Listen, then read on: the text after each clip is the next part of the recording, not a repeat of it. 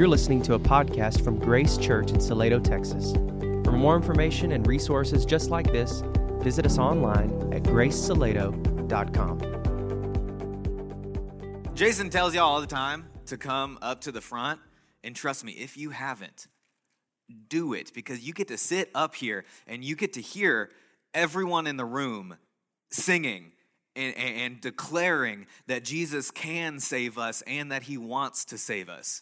So next week, for nothing else, at least get to come and listen to people who have been saved by Jesus declare that he can and he wants to save you, which is exactly what we're going to be talking about today. We're going to be looking at Luke chapter 8, verses 40 through 48. Last week, we got to celebrate the work that God is doing in our church and in our kids' ministry, in the new building that he is providing for us. And this week, we're back in our series in Luke, and it's titled Face to Face, because what we're focusing on is encounters with Jesus that different people had in the book of Luke. And 2 weeks ago, we saw how Jesus encountered a man with many demons, and what we saw was the power of Jesus over every spiritual force that has infected our world. And we came face to face with the undeniable power of Jesus to save those who are suffering and those who are being dragged towards death by sin and evil. We saw Jesus' power over things that terrify us, over things that make us tremble with fear. We saw that Jesus has authority over all of those things.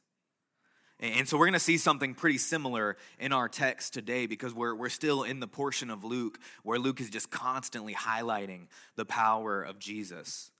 And so whereas last week we came face to face with Jesus' power over all spiritual evil, this morning, we are going to come face to face with Jesus' power to free us from every form of suffering and his power to cleanse us of every impurity that we could ever experience.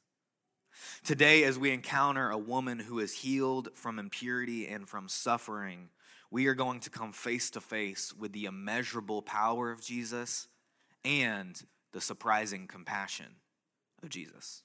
So let's go to the text. Luke 8, beginning in verse 40. When Jesus returned, the crowd welcomed him, for they were all expecting him. Just then a man named Jairus came. He was a leader of the synagogue. He fell down at Jesus' feet and pleaded with him to come to his house, because he had an only daughter about 12 years old, and she was dying. While he was going, the crowds were nearly crushing him. A woman suffering from bleeding for 12 years, who had spent all she had on doctors and yet could not be healed by any. She approached from behind and touched the end of his robe. Instantly, her bleeding stopped. "Who touched me?" Jesus asked. When they all denied it, Peter said, "Master, the crowds are hemming you in and pressing against you." "Someone did touch me," said Jesus. "I know that power has gone out from me." When the woman saw that she was discovered, she came trembling and fell down before him.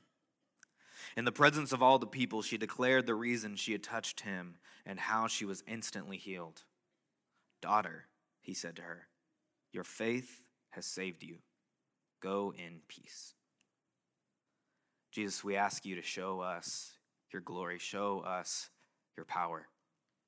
Help us to not be in awe of our suffering or our sin or our impurity, but help us to be in awe of you, Jesus, in awe of your power and your compassion.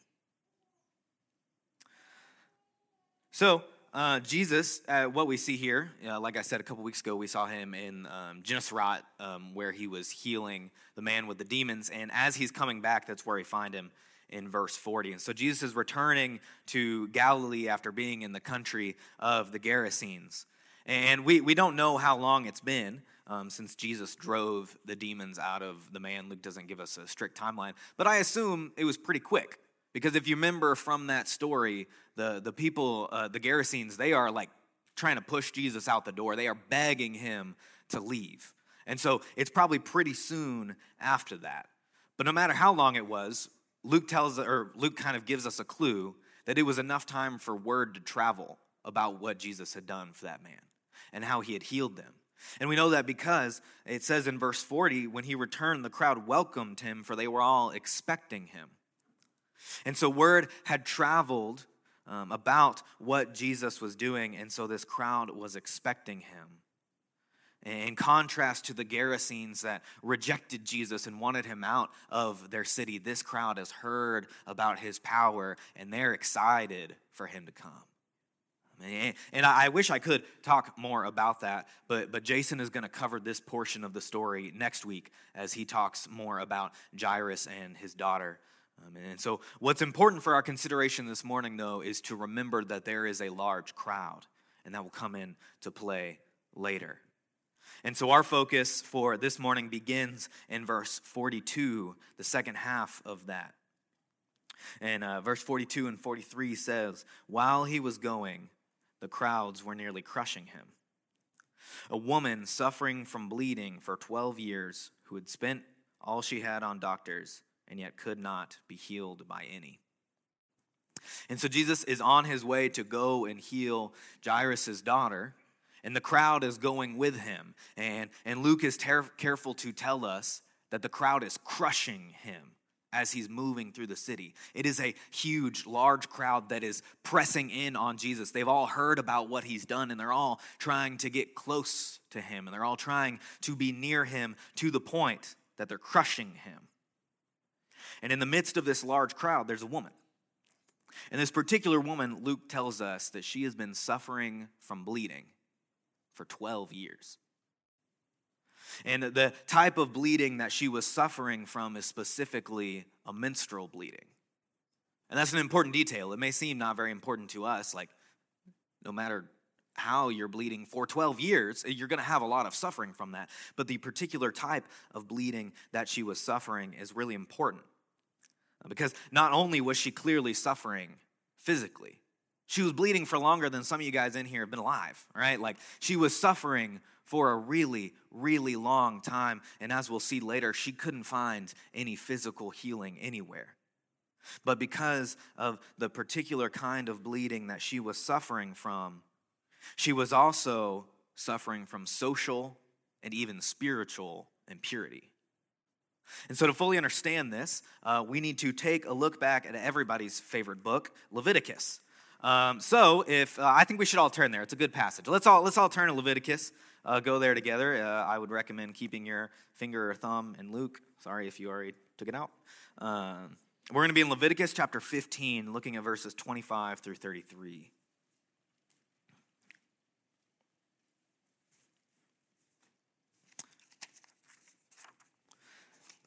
So what that says is that in verse 25, when a woman has a discharge of her blood for many days, though it is not the time of her menstruation, or if she has a discharge beyond her period, she will be unclean all the days of her unclean discharge, as she is during the days of her menstruation. Any bed she lies on during the days of her discharge will be like her bed during menstrual impurity. Any furniture she sits on will be unclean as in her menstrual period. Everyone who touches them will be unclean.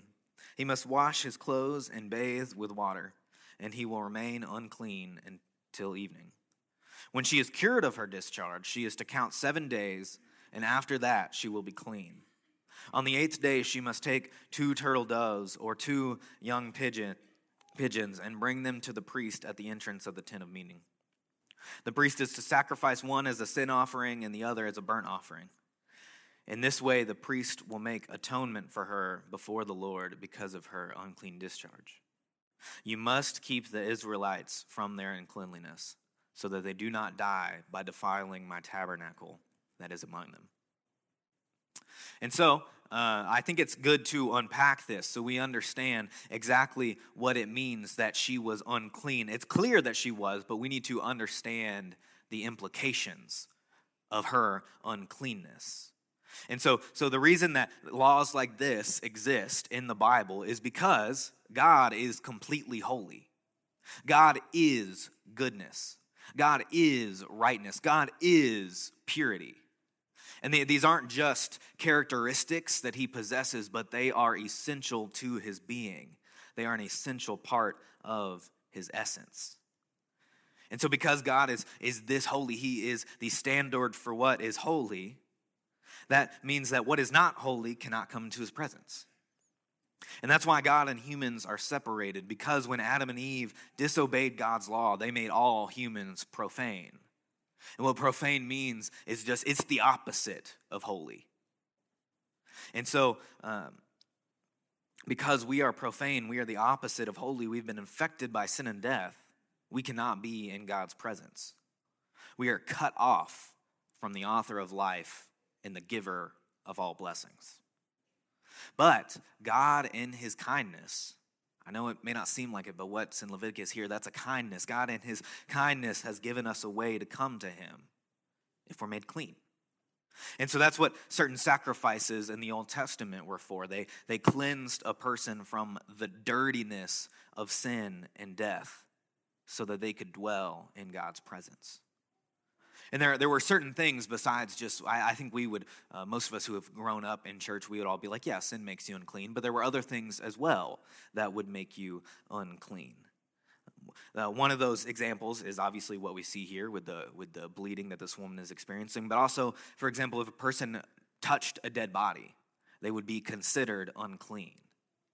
And this wasn't just arbitrary. God just wasn't, hey, this is clean, this is not, whatever. It wasn't that, and it's not just about hygiene or anything like that either. These things made someone unclean or impure because it's wrong and it is wicked to bring the dirtiness of death into the presence of the giver of life. That is why we see all these things, because God is the giver of everything good. He is life itself. And so it's wrong to bring the dirtiness of death into his presence. And so God gave the Israelites certain instructions on how to respect his holiness and his purity and ensure that they could enjoy communion with the holy and pure God in a way that is good and right, and in a way that brings them life and blessing. And so that's the purpose of these instructions that we just read in Leviticus. And so this woman who's been suffering for bleeding from 12 years, she has also been impure and unclean for 12 years. And if you look back at what's in Leviticus, you'll see that everything this woman touches also became unclean. Even other people she came into contact with would have been unclean. And in Leviticus 15:31, it says, again, you must keep the Israelites from their uncleanness so they do not die by defiling my tabernacle that is among them. So it says that everybody's got to be kept from uncleanliness. And so everyone that this woman knew her entire life up until the point when she started bleeding, they would have rejected her. They would have been staying away from her not to catch her uncleanliness. She would have spread it to them if they touched each other. And so everyone she knows is just staying away from her so as to not become unclean themselves. And so for 12 years, she's been suffering physically, but she's also been ostracized. She's been cast out by her community. All her friends, all her family, they were staying away from her because of her impurity. And so she had the physical pain, and she was also a complete social outcast. But if we look back at our text in Luke chapter 8, verse 43, Luke tells us that she had spent all she had on doctors. She was going from doctor to doctor to doctor, spending all of her money, and none of them had been able to heal them. And so this woman, she's suffering physically. She's lost all her money. She's destitute. She's a social outcast because of her impurity. And she has comfort in nothing. She's got nothing. And she can't even go into the temple to find comfort in God and to cry out to him because of her uncleanliness. He has nothing. One thing she does have, though, is that she has heard about Jesus. She has heard what he did in Gennesaret. She has heard about the other healings that he's done. She has heard about his power and how he has healed so many others. And so she comes to him in faith that he can heal her as well. And so it's important, though, to think about the kind of faith that the woman has. We've already seen when we read through the text that the faith of the woman is saving faith. Jesus says that at the end, that her faith has saved her.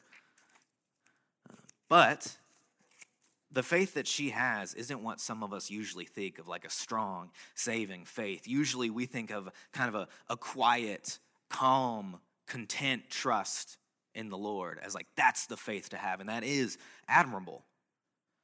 Nobody's going to deny that. But the kind of faith that this woman has, while it is genuine and true and saving, the kind of faith that she had, it's complicated, right? She's bold, but she's also anxious and maybe a little misguided in her thinking in some ways. And we see that in verse 42 through 44. So it says, again, a woman suffering from bleeding for 12 years who had spent all she had on doctors and yet could not be healed by any, approached from behind and touched the end of his robe. And so this woman, she is bold enough to be in the crowd in the first place. Remember her impurity, what we read in Leviticus. By being in the crowd, she was breaking strict religious and social codes. Because of her impurity, she should not have been in that crowd. And if somebody in the crowd were to know about her impurity in that she was there, like what I was thinking, this would be like, luckily we can kind of have an idea now of what this was like. If you think back to like COVID, like this would be like if you're at a restaurant during the midst of COVID and you find out that your waiter had tested positive but decided to come into work anyway and give you food and give you drink.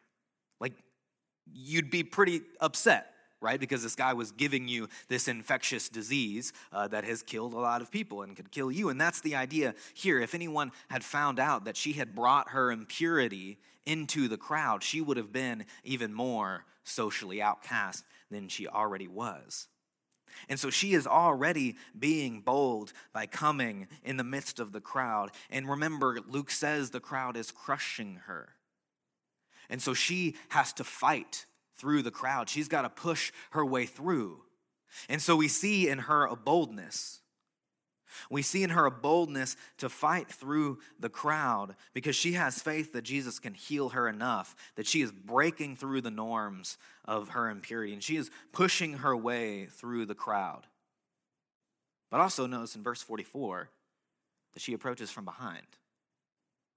And so even though she's bold enough to be in the crowd and fight through the crowd, she's still a little anxious. She's still a little ashamed because she won't come face to face with Jesus. She has boldness to come to Jesus, but not enough boldness to see him face to face. And so her faith is complicated. She's really bold in some ways, but she's still anxious and afraid in other ways. And she also probably has some misguided ideas about how she can be healed. She's likely fueled by some superstitious notion that if she can just touch the end of his robe, then like magical power will flow out through him. And so yeah, it's complicated. She's bold, she's incredibly bold, but she's also anxious and afraid. Maybe doesn't even have all the particulars in her head, right, of how she can be saved. But she knows and she trusts one thing. Jesus has healed others, and he can heal her. And that's what we see in verse 44. We read this. She approached from behind and touched the end of his robe. Instantly, her bleeding stopped. Instantly, her bleeding stopped. And so what we see here is that she is motivated by her faith, and she approached and she was healed. And what we see here are two important things about the power of Jesus. The first is that Jesus' power just simply radiates out from his being. All this woman had to do to experience the power of Jesus was barely touch the end of his robe. That's all she had to do to instantly be healed of this thing that she had been suffering from for 12 years. There was no specific prayer that she needed to pray. There was no deed that needed to be done or any penance that needed to be paid. All that this woman needed to be healed of her infirmity was just to be in the presence of Jesus.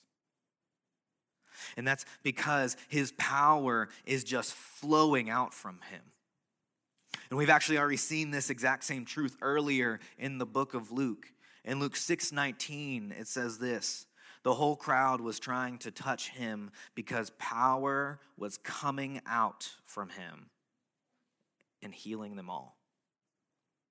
And so power just comes out from Jesus. He doesn't have to conjure it. Jesus doesn't have to go and recharge his power. It just flows from his being. Power just flows from who he is. And so that begs the question, who is this? That power just flows from his being. What the disciples asked earlier, who is this that the wind and the waves listen to him? Who is this that can drive out demons? Who is this that can instantly heal what no doctor for 12 years could? Who is this that power just flows from his being? It is Jesus Christ, the Son of God. It is Jesus and only Jesus who has the kind of power that flows out from him and which can overcome all things. What we see in this text is that no illness, no infirmity, and there's not even an impurity that Jesus, the Son of God, does not have power over. And that is our second important thing that we see here about Jesus' power, that the power of Jesus overcomes all impurity. Remember back to Leviticus 15, what happened to the clothes and even the furniture that this woman touched? They became unclean as well.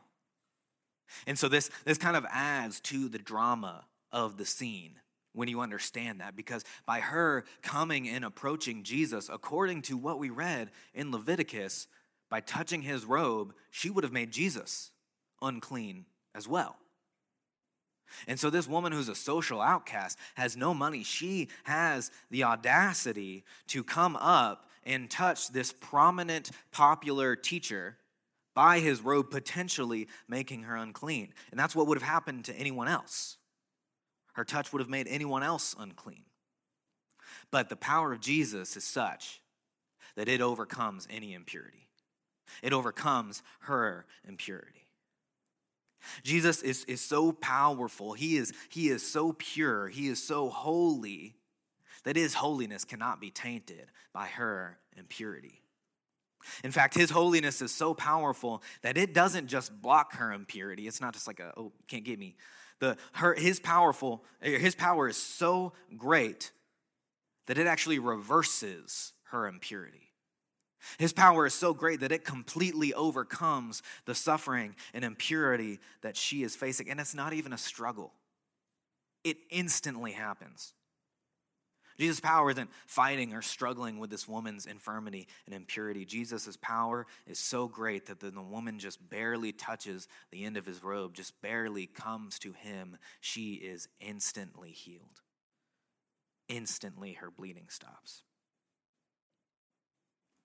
But we don't just see the beautiful power of Jesus in this text. We also see the beauty of Jesus' surprising compassion. If we continue on in the text, right after her bleeding stops in verse 45, it says, "Who touched me?" Jesus asked. When they all denied it, Peter said, "Master, the crowds are hemming you in, and they're pressing against you." "Someone did touch me," said Jesus. "I know that power has gone out from me." And so Jesus noticed that something has just happened, and he asks who touched him. But notice that Luke says that they all denied it. This means that the whole crowd denied it, including the woman. The woman was part of this all gathered. And so it seems that when she was first asked about what happened, she also denied touching Jesus. And so this kind of adds to the complicated faith of the woman. She had enough faith to break through to Jesus and touch him. But now she's afraid to declare that it was her who touched Jesus. And this might seem a little strange to us, right? Like she's been healed. Like why wouldn't she admit what happened? But if you look back at verse 44, Luke is specific to say not that she was healed, but merely that her bleeding stopped.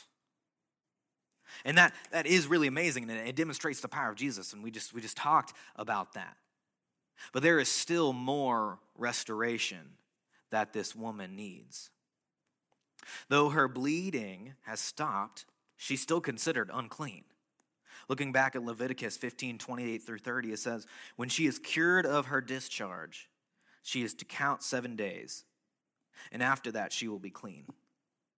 On the 8th day, she must take 2 turtle doves or 2 young pigeons and bring them to the priest at the entrance to the tent of meeting. The priest is to sacrifice one as a sin offering and the other as a burnt offering. In this way, the priest will make atonement for her before the Lord because of her unclean discharge. And so even though her discharge of blood was cured, according to that, she was still unclean. She still had to wait 7 days and then go present a sacrifice at the temple. And so even though it was stopped, she was still unclean. She was still considered impure, which meant that everybody else in the crowd could still be infected by her impurity. And so that's why she's afraid to make herself known. She's afraid that she's going to be found out about what she did. She's going to be found out that she risked spreading this impurity to others, and she's going to get more social rejection.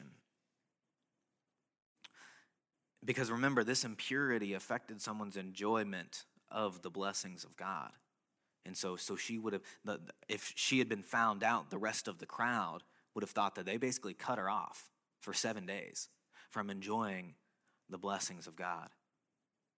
And so the crowd around her and her fear of even greater social consequences stopping her from trusting that Jesus can not only save her from physical suffering, but also from her impurity as well. This is why I mentioned earlier to keep the crowd in mind as we continue through the story. If you look back up at the second half of verse 42, it says, while he was growing, the crowds were nearly crushing him. That word crushing is significant because the Greek word that Luke uses there is only used one other time in the Gospel of Luke, and that's in the parable of the soils. If you remember back when we did multiple weeks on the parable of the soils, one of them was the soil that had the thorns that grow up. The cares of the world grow up like thorns and threaten to choke out faith. That word that gets translated there, choke, is the same word that Luke uses here to mean crush. And so the picture that Luke is painting for us is that though this woman had enough faith to be healed, she needs more. She needs full restoration, but the thorns of social consequences are creeping up and threatening to choke out the faith that she has. They are threatening to keep her from experiencing not just physical healing, but also restored purity at the hands of Jesus. And restored purity, full wholeness, is actually exactly what Jesus is offering to her. Think about it. This is the Son of God we're talking about. His power just flows from him. And so here, when he asked, who touched me? It's not that he doesn't know who touched him.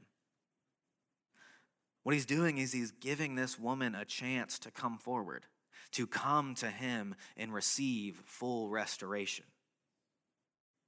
And this is where the surprising compassion of Jesus comes in, because he's offering her a chance to fight through the thorns, to cut through the thorns that are threatening to choke out her faith.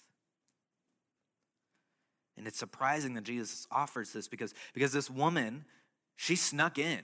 She snuck in behind Jesus, and in her mind, she kind of stole this healing. She didn't ask for it. She didn't come like Jairus and fall down on her knees and beg him for healing. She snuck up behind and she took it. And she risked spreading impurity on uncleanliness. And so what this woman would have been expecting is Jesus to be mad at her, for Jesus to reprimand her. And that's why she's afraid. That's why she doesn't want to come. Those are the thorns that are threatening to creep up and keep her away from wholeness and purity and eternal life in Christ.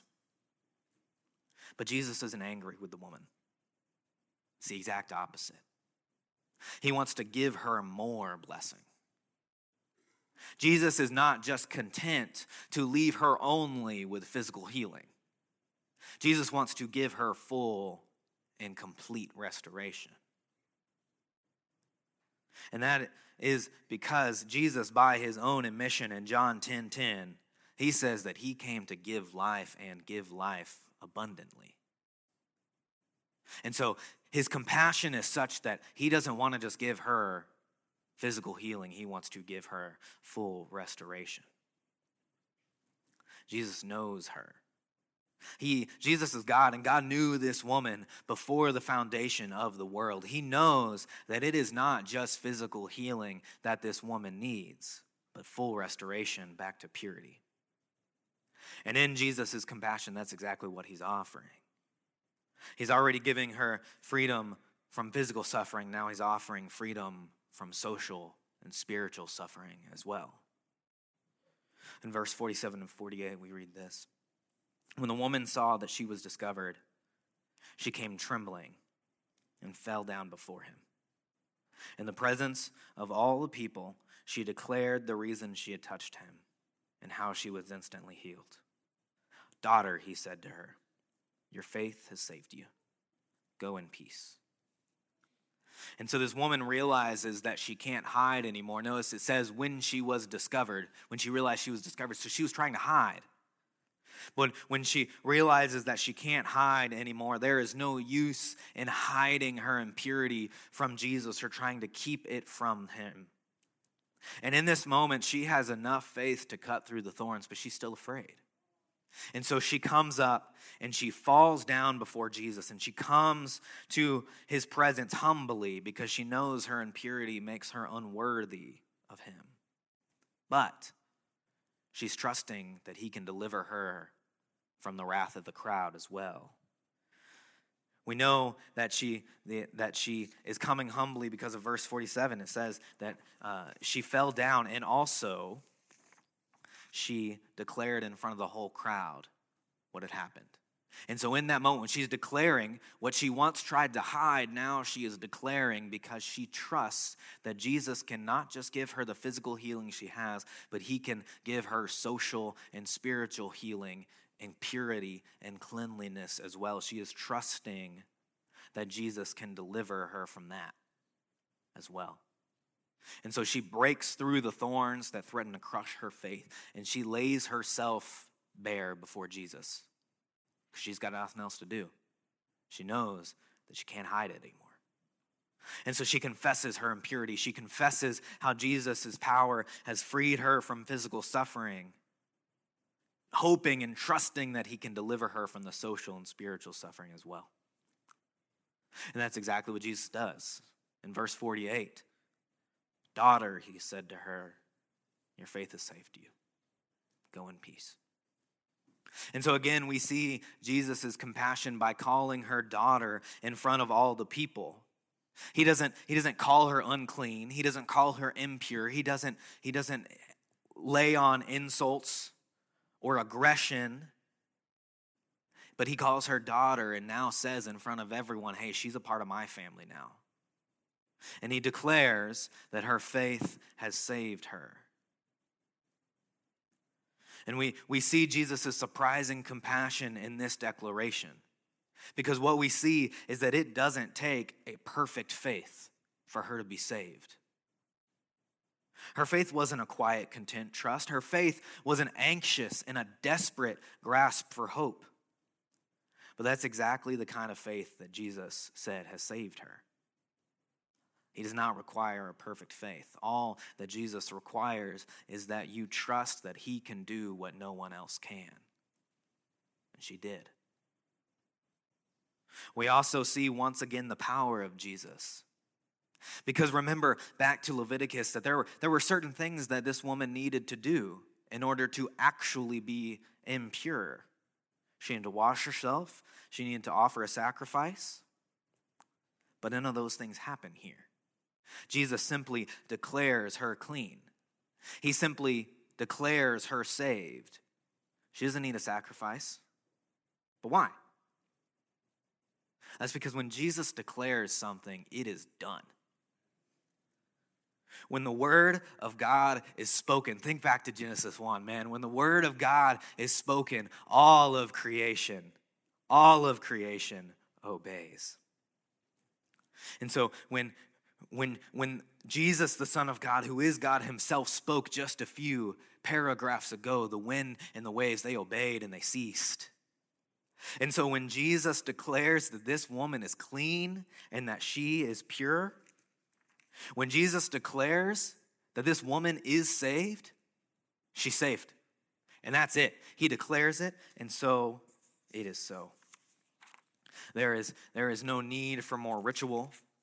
There's no need for more sacrifice. This woman, she came to Jesus with faith that he could heal her. And in his power, in his compassion, he not only heals her of physical infirmity, but Jesus cleanses her of all impurity, and he declares her saved. That is the beautiful truth that we see here of Jesus' power and compassion. But Jesus' power and compassion is not just towards this woman, it is also towards us as well. The scriptures tell us in Romans 15:4, for whatever was written in the past was written for our instruction, so that we may have hope through endurance and through the encouragement of the scriptures. And so what this means for us today is that what we just read in Luke it wasn't written for the woman. She lived it. She didn't need to read about it. It wasn't written for the woman. It wasn't written for the crowd. It wasn't written for the disciples that were there or anyone else who experienced the story. It was written for us. And so this was written that we might have faith in Jesus' power and his compassion. This was written so that we might have faith in Jesus' power to overcome any form of suffering. This text was written that you might have faith that Jesus has the power. He does have the power to heal you from any suffering that you are experiencing. This was written so that you might have faith that Jesus has power to cleanse you from any impurity that you're living in. This was also written so that you would know that your faith doesn't have to be perfect for you to come to Jesus. I keep emphasizing the faith of the woman. She was anxious. She was afraid. She was trembling. But she had hope that Jesus could save her. That's enough. If all you have is a complicated and an anxious and a desperate faith like this woman, then this was written so that you would know that that's enough faith to bring to Jesus. If you are in a place where you need full restoration, but all you've got is a little bit of faith, this was written so that you could know that Jesus sees that faith. And he takes that faith and he will declare you saved. And her being declared saved isn't what just happens for her. That's what happens for us as well. We are told in the scriptures that when we confess our own impurity, just like the woman did, when we come to Jesus with trust and faith, there is no ritual that needs to be done. There's no penance that needs to be paid. You don't have to drop a little extra in your offering envelope. The only thing that you need is to come to Jesus and trust him, and he will declare you saved, and it'll be done. And so that's the truth that is written for us, the power of Jesus and the compassion of Jesus. This was written so that we don't have to be like the woman with an anxious faith. Though we can be, we don't have to be. We can come to Jesus with confidence and boldness. But it's not confidence in our own worthiness to be saved. It's not confidence in our own ability. The reason that we can come to Jesus with boldness is because we have confidence in his power. And we have confidence in his compassion. And so you who have heard this text in Luke, you're invited to have that confidence as well. That whatever it is that you are suffering, or whatever sin that you are enslaved through, you are invited to have the confidence and the trust that Jesus can and wants to save you from that. And so as we've been praying and preparing for this text this week, we thought it would be good to just offer a time for those who need to run to Jesus to do that, to just run to him. And so the band is going to come up after I pray, and they're going to sing. It's a new song for us here at Grace. It's called "Run to the Father" by Cody Carnes. Probably some of you know it. I know the students do. We sing in a bunch of camp. And so this song is beautiful for a lot of things, lots of good lyrics, but building into the chorus, it has this one line. It says, "All I know is I need you." And then it goes on to say, "So I run to the Father, I fall into grace. I'm done with the hiding, there's no reason to wait." And it continues, it says, my heart needs a surgeon and my soul needs a friend. And so I run to the Father again and again and again and again. And so what this time is for, when we are singing, if you need to just sit and praise Jesus for what he's delivered you from, do it. Awesome. If you need to stand, awesome. However you want to praise him for that. If you are not experiencing suffering or impurity, praise him however you want to. But for those who are enslaved to some sort of sin or impurity, or those who are experiencing some sort of suffering, this time is offered for you to come to Jesus, for you to recognize and know that all you need is him. And it doesn't matter if you've come to him a million times or you've never come to him at all, because that song says to come to him again and again and again. And so if you need full restoration from Jesus, it is being offered to you today. Not by me, not by Sam, not by Jason, but Jesus himself is offering to you full restoration. And so as they come up and sing this song, you can come and pray at the steps. There's nothing magical about them, just like there was nothing magical about Jesus' robe. The only thing that makes that powerful is that you're in the presence of Jesus. You can do that, and you can cry out to him, and you can call to him for restoration, and you can receive restoration from him. After the service, there will also be people up here that you can come and talk to, and they'll pray with you. But know and trust one thing, that Jesus has the power to save you, and his compassion is such that he wants to save you. Jesus, I thank you for this beautiful truth. I thank you that your blood has made it possible for our salvation. I thank you that your power is such that it flows out from you, and it flows out and it heals. I thank you that we do not have to be afraid to come to you, but we can come to you with confidence, knowing that if we fall to our knees before you and we confess our impurity, we tell you what we are suffering from, that we can receive healing and we can receive cleansing. And so, God, I ask for those who need that today. I ask that man, you would give them the boldness. Help them that whatever thorns are threatening to creep up in their lives, give them the boldness and the faith to break through them and come to you. Jesus, I pray for the full restoration of those who need it. And I pray with the confidence and trust that you can and you want to give it.